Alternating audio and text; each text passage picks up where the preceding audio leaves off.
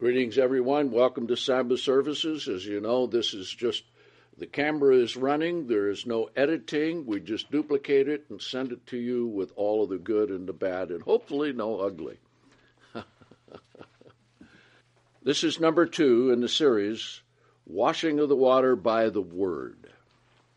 Now, let's see something very interesting here in Jeremiah 17. Jeremiah 17. Okay, now Jeremiah, no one would want to be Jeremiah today because he had to be one man against everybody. They were against him, and they plotted to kill him, and they plotted to take his life away and threaten him, and they did a lot of things to him.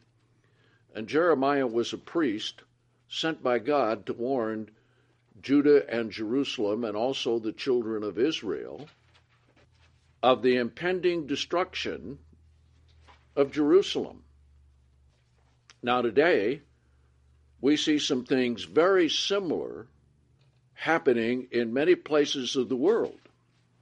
And I'm going to have to bring you an update on the city of Detroit because I think that will be very astonishing to you to find out what is happening there. But the thing that is almost unreal is that the people didn't believe him because everybody is used to everything the way that it is. And when people go their way, they're successful for a while. They get along for a while. But every activity of human life tends to sin. Every good thing that is started out ends up somehow in corruption. You can see that in religion, you can see that in politics, you can see it in education, you can see it in people's lives. Well, God made us so that we need to be redeemed. And part of the redemption comes by going to God, by following His Word, by living the way that He wants us to live. Then in the New Testament, we find much more concerning salvation and conversion and overcoming, and so we'll talk about some of those things today. But let's pick it up here, Jeremiah 17, okay, and let's begin here in verse 13. O Lord, the hope of Israel, all who forsake you shall be ashamed. Always happens. Anyone who goes against the commandments of God, they pay the penalty of the price for sinning. And sin is the transgression of the law. Because they have forsaken the Lord, the fountain of living waters. And the fountain of living waters is the source of the Holy Spirit. Now, we know in Revelation 22 that it shows that out from underneath the throne of God and the Lamb flows a river crystal clear of living waters. And this shows that for all eternity we will be receiving the Holy Spirit. So notice what he says here in verse 14.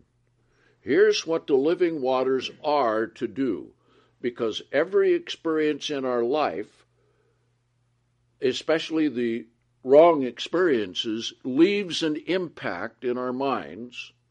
It affects our emotions. It affects us in many, many different ways. Some people go into mental disease because of it. Some of them never recover from the shock of what they went through. I know every time I watch a documentary on the veterans from World War II and Vietnam, and of course the Korean War, it's true at every war. When you see somebody next to you die, it makes a lasting impression upon you. You never, never, never forget it. And how about all of the survivors of the Holocaust that were rescued at the end of World War II? All that they went through. And the human mind is very strange.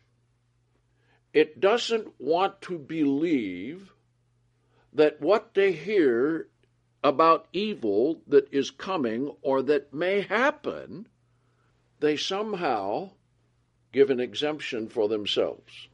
You know, a father or mother says to their son or daughter taking the car, be careful, drive slowly.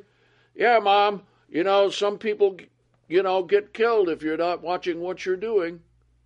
And then hours later, they get a call from the police. Well, your son or daughter has been killed in a car wreck. Because somehow the human mind tricks itself. It's called the deceitfulness of the mind, into believing that if you do something that is not right, it's not going to affect you. Somehow you'll be able to get around it. See? Somehow you won't be able to get caught. Okay? So let's come back here to verse 9 now, to show the source of what human nature is. Now, human nature is a combination of good and evil. Human nature also has within it the law of sin and death. It's just automatic. Now, verse 9, here's the source of all of it, the heart.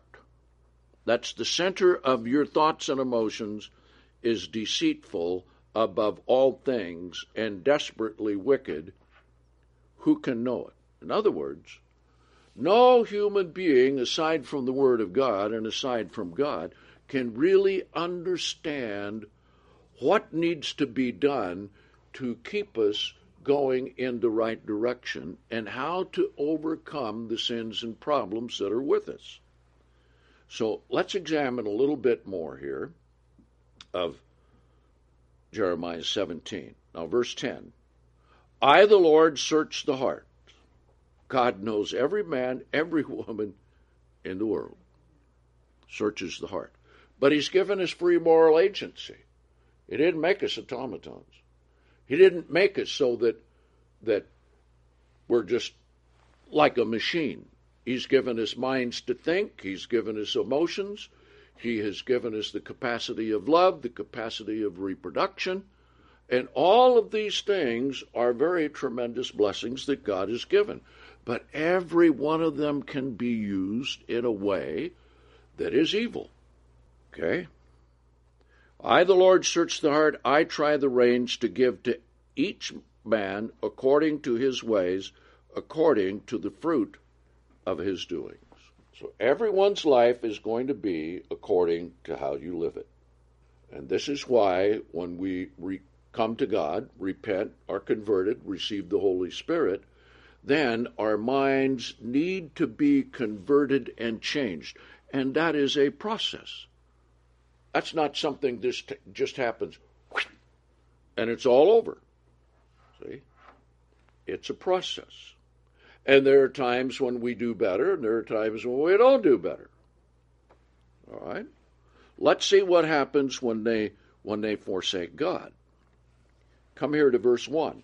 Notice what happens when people dedicate themselves to evil. Now, the other day, they had a big arrest in New York City. They arrested over 100 mob members. And here are people dedicated to crime, dedicated to doing evil. And I was thinking, this is very similar to another organization located in Italy, too, isn't it? Because the head of the mafia is called what? Godfather. Yes. Sound familiar? Okay. Now here's what happened to the children of Judah. Once people give themselves over to evil, look at how God describes it when it reaches its point of just unbelievable proportions. The sin of Judah is engraved with a pen of iron, and with the point of a diamond, it is carved upon the tablet of their heart and upon the horns of their altars.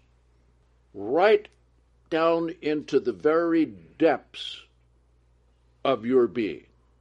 Now you see, these things can be changed through repentance and the Spirit of God. So let's see what happens. We come down here to verse 5 now. Thus says the Lord, Cursed is the man that makes flesh his arm, and whose heart departs from the Lord. You trust in a man. That can be yourself. It can be someone else. And God says, because of human nature, that's going to resort in a curse. Okay? For he shall be like a shrub in the desert, and shall not see when good comes, but he shall inhabit the parched places of the wilderness, in a salt land that is not inhabited. But notice verse 7. Here's the other side of the coin. This shows that there is hope. This shows that there is change. This shows that God will be with you if you turn to him. Blessed is the man who trusts in the Lord and whose hope is in the Lord. For he shall be like a tree planted by the waters. And of course, that's the fountain of living waters. It sends out its roots by the river, and it shall not fear when the heat comes, but its foliage shall be green, and he is not worried in the year of drought, nor will it cease from yielding fruit. So notice all the way through, if you read through all of Jeremiah 17, and you'll see this throughout the book of Jeremiah, he indicts them for sin, then holds out hope, shows them that they need to turn to God, shows them what's going to happen if they continue in the way that they are going. Okay, now, let's come back to Acts, the 2nd chapter, and let's see the turning point in your life, in turning to God. And everyone has to come to this point if they're seeking God, and if they're seeking God, they will come to this point. Acts, the 2nd chapter. Acts 2. Okay? Now here, among the people that were gathered at the temple on that day of Pentecost, there were those who participated in the mob of crucifying Jesus Christ. And so, they had blood on their hands. Now, think of this. Is there any sin that could be worse than participating in killing Christ? All right, let's think of this a little bit further. Let's expand that out.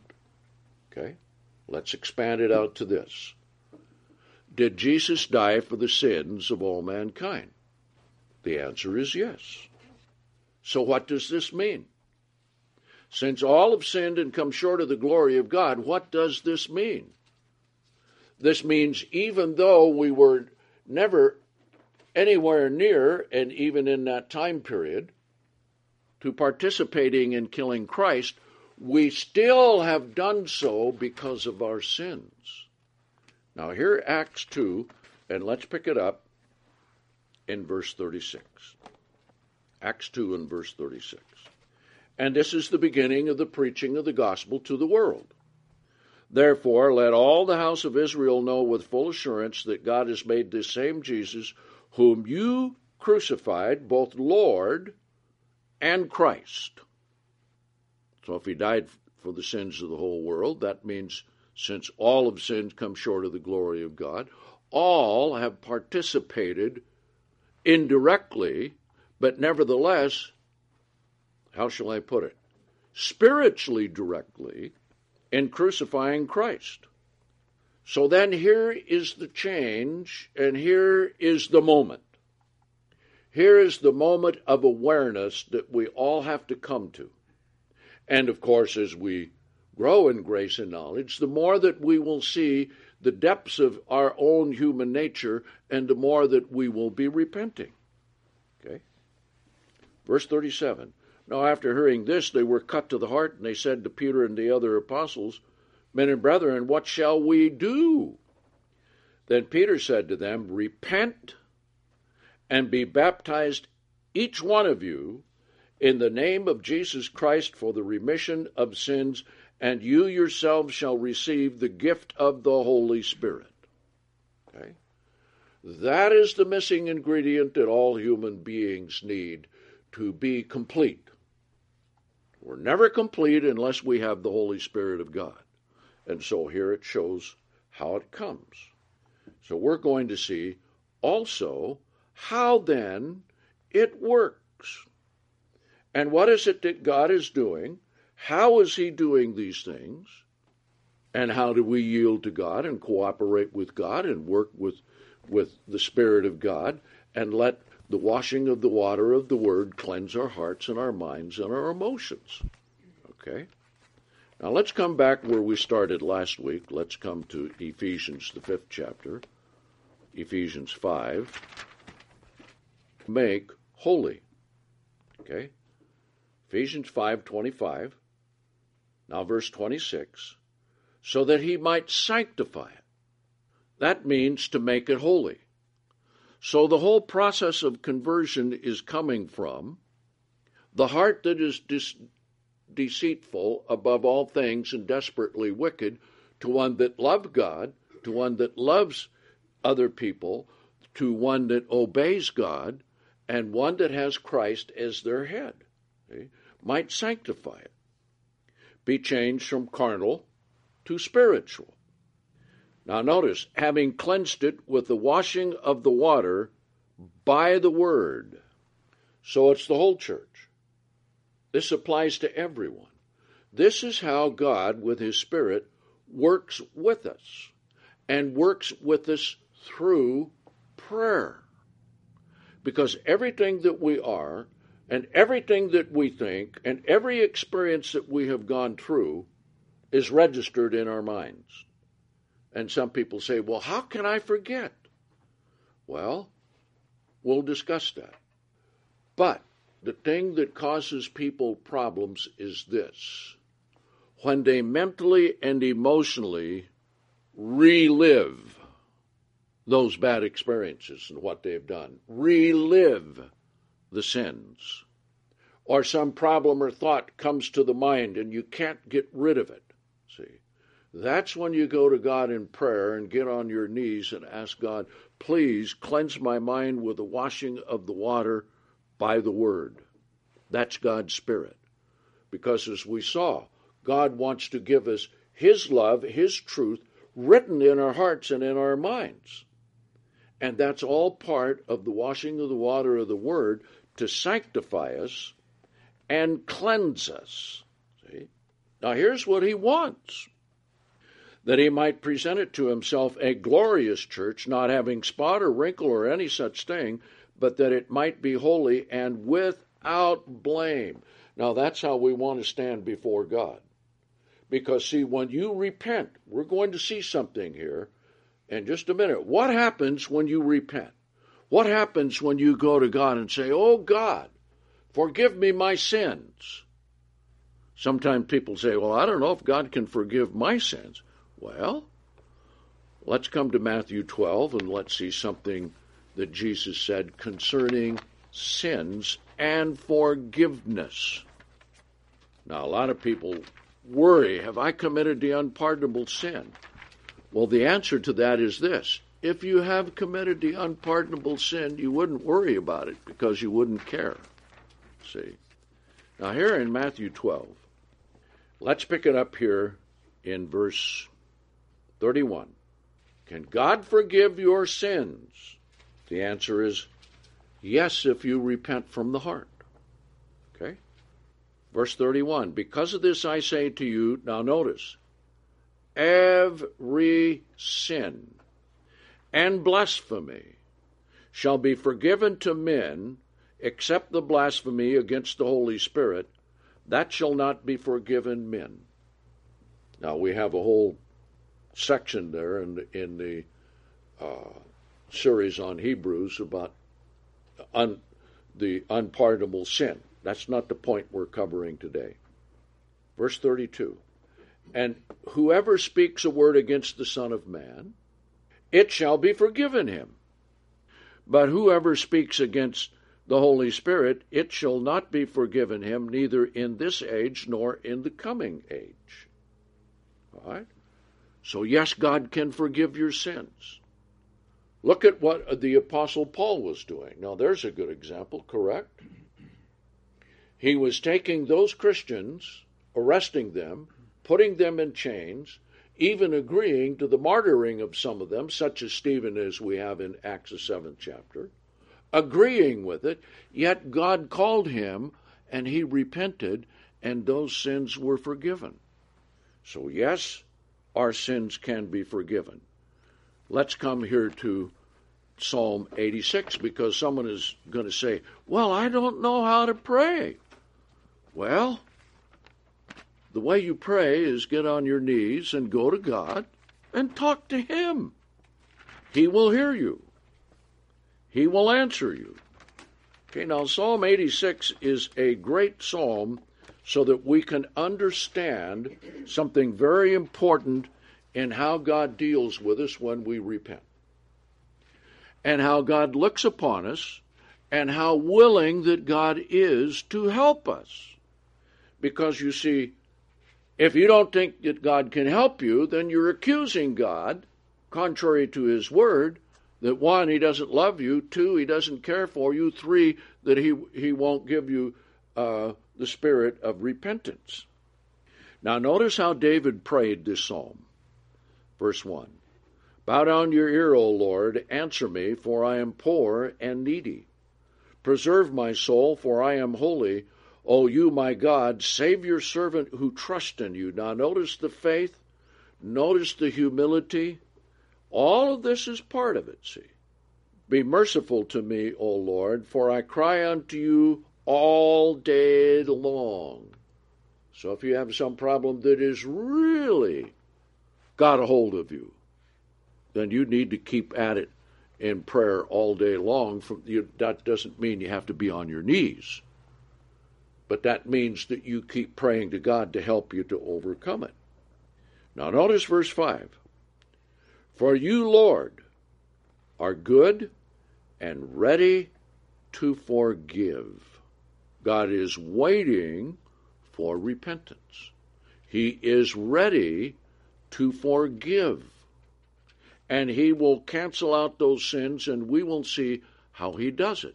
So when you go back and you in your mind relive these things because they're there somewhere in your mind, then you have to go to God and say, God, by the washing of the water of the Word, cleanse my mind and help me to forget. Now, the one thing you remember is the lesson. But don't go back with guilt. A lot of people have guilt. They do something, or they think of their children, or they think of their relatives or their husbands or their wives, and then they get a guilt complex and they worry and they can't sleep, and they figure, well, you know, as I talked to a woman the other day, she just somehow all of a sudden just had a lot of guilt. And I was explaining to her about the 2 sermons that she was going to hear about the washing of the water of the Word. And don't let guilt control you. Do not let emotions control you. See, that's why we said you have to bring every thought into captivity to Christ. Because God is good and ready to forgive, and rich in mercy to all those who call upon Him. And so David did. And here's how he did it. Verse 6, give ear, O Lord, to my prayer, and attend to the voice of my supplications. Now here's the key. In a day of trouble, or a time of difficulty, or a stressful situation, or a flood of thoughts coming into your mind that you don't want, all right, verse 7, in the day of my trouble, whatever your trouble is, I will call upon you and you will answer me. Now that's a promise, see. Now sometimes you need something to help build your faith while you're praying. So how do you do that? You say, oh God, you are true, you are holy, you are the one who answers prayer. You are the one who loves me, you're the one who cares for me. Help me to really understand and help me to yield myself to you, cleanse my mind, cleanse my heart. Now, I remember a man who was converted for, 30 years. And all of a sudden, he started swearing in his mind. And he just couldn't get it out.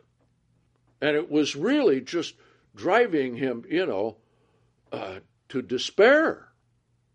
So I told him, what you need to do is just what I said. Go to God. He's ready to forgive.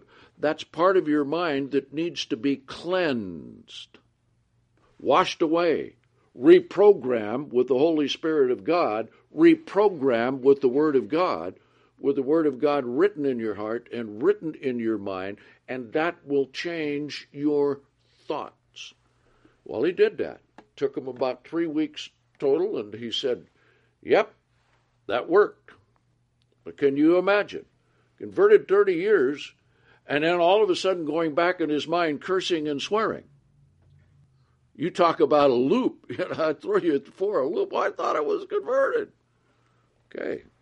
Now, let's come down here to verse 10. For you are great and do wonderful things. You alone are God. Then notice what he says. Because this is the key. And the key is we are to be learning all our lives.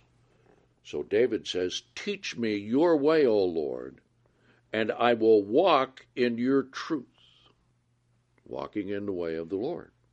Unite my heart to fear your name. You could say, unite my heart to love you, to have faith in you, to believe in you, to hope in you, especially in times of difficulty.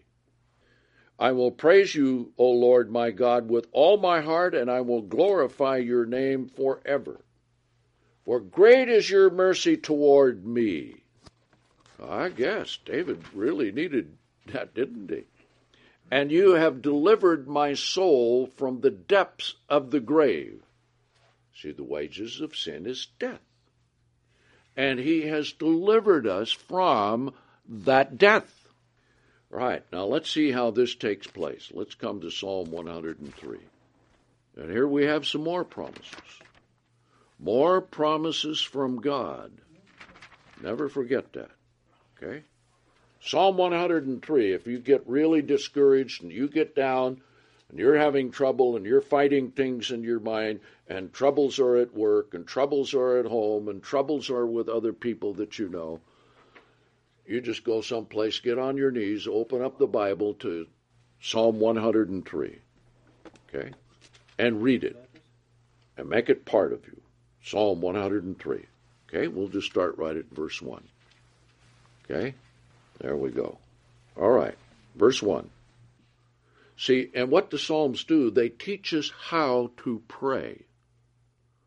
That's why sometimes that if you're going along, you know you need to pray, and you think, well, I don't know what to pray about. Well, there's lots to pray about all the time, see. There's never any shortages of things to pray about. But what you do is you get the Bible, you open it up, you get on your knees, you go like to Psalm 86 we just covered, you come here to Psalm 103, and let's see what this psalm teaches us. Bless the Lord, O my soul, and all that is within me, bless his holy name. Now this ties right in with what we are to do, right? How are we to love God? With all our heart, with all our mind, with all our soul, and all our strength, see? Okay? And all that is within me. That's just another way of saying the same thing. Bless the Lord, O my soul, and forget not all his benefits. All of his blessings, because there are many. Now, don't equate all blessings in the area of physical things, because the greatest blessing is repentance, forgiveness, the Holy Spirit, growing in grace and knowledge, understanding the Word of God. Those are great blessings and benefits, correct? Yes, indeed. See, because even if you had all the gold in the world, it's not to be compared to a Bible. Because the gold cannot give you eternal life. The gold cannot instruct you in anything. It just sits there. And you look at it and you're mesmerized by how it shines and sparkles and everything. But it can't do a single thing. So the question then is, what do you do with it? Well, since we all don't have a big pile of gold, let's ask the question, what do we do with our lives, see? That's what it is, because our lives are worth more than that gold. Now notice, verse 3. Now this ties in right with Matthew 12, that we read earlier. Who forgives all your iniquities. Now you might want to circle all. All. Not some, but all. That's why there's the washing of the water of the Word, to get rid of all the things that need to be gotten rid of. Who heals all your diseases. Now here's something that's interesting. This shows that there must be forgiveness of sin before there is healing. And they have found this. People that hold things in their minds, anger, resentment, bitterness, hatred, and all of these things, are the ones who end up with some very serious diseases in their lives, because all of those, how should we say, toxic thoughts, that's what they are. What they do, they cause our brain to emit toxic hormones into our system. So it's just like polluting your whole system, because as a man thinks in his heart, so he is. And if you're thinking good thoughts and have God's Spirit, then you won't have toxic thoughts.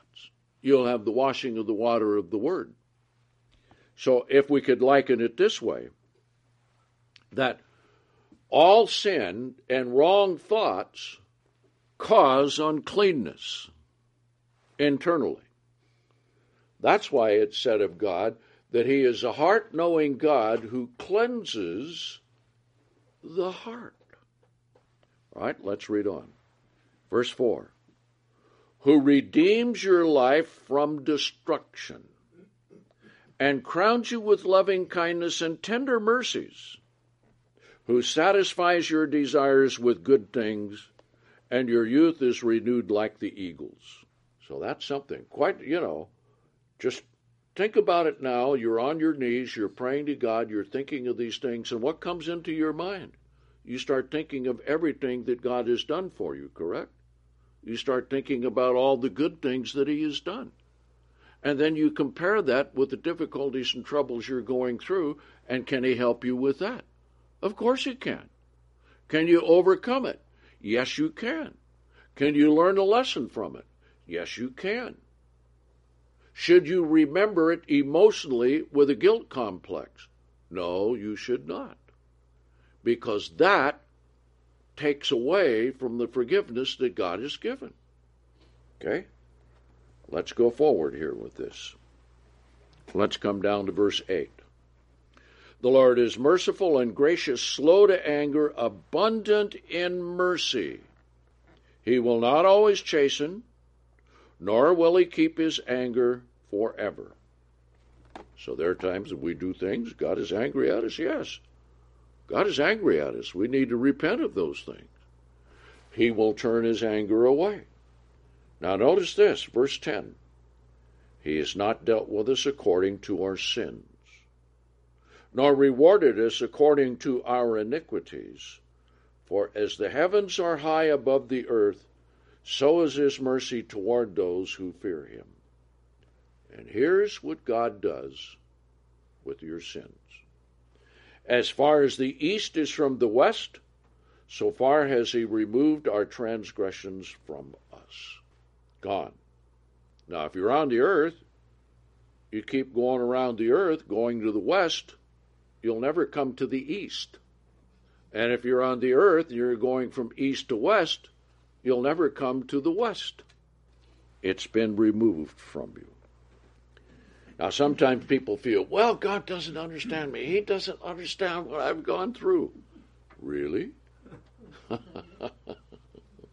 Sometimes we think our problems are so great that even God can't understand them.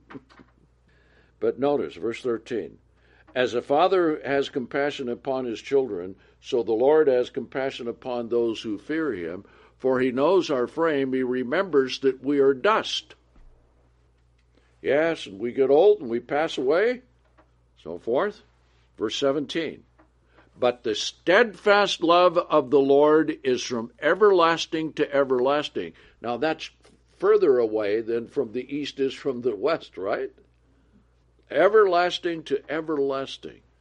Upon those who fear Him, and of course that is the fear where you love God, and His righteousness is unto children's children, to those who keep His covenant, to those who remember His precepts to do them. So that's quite a thing, isn't it? This is how, then, through the washing of the water by the Word, it takes the Word of God. It takes the Spirit of God, and it takes our repentance and yielding to God in order for this to be accomplished in our lives. Okay, now let's go ahead and take a little break.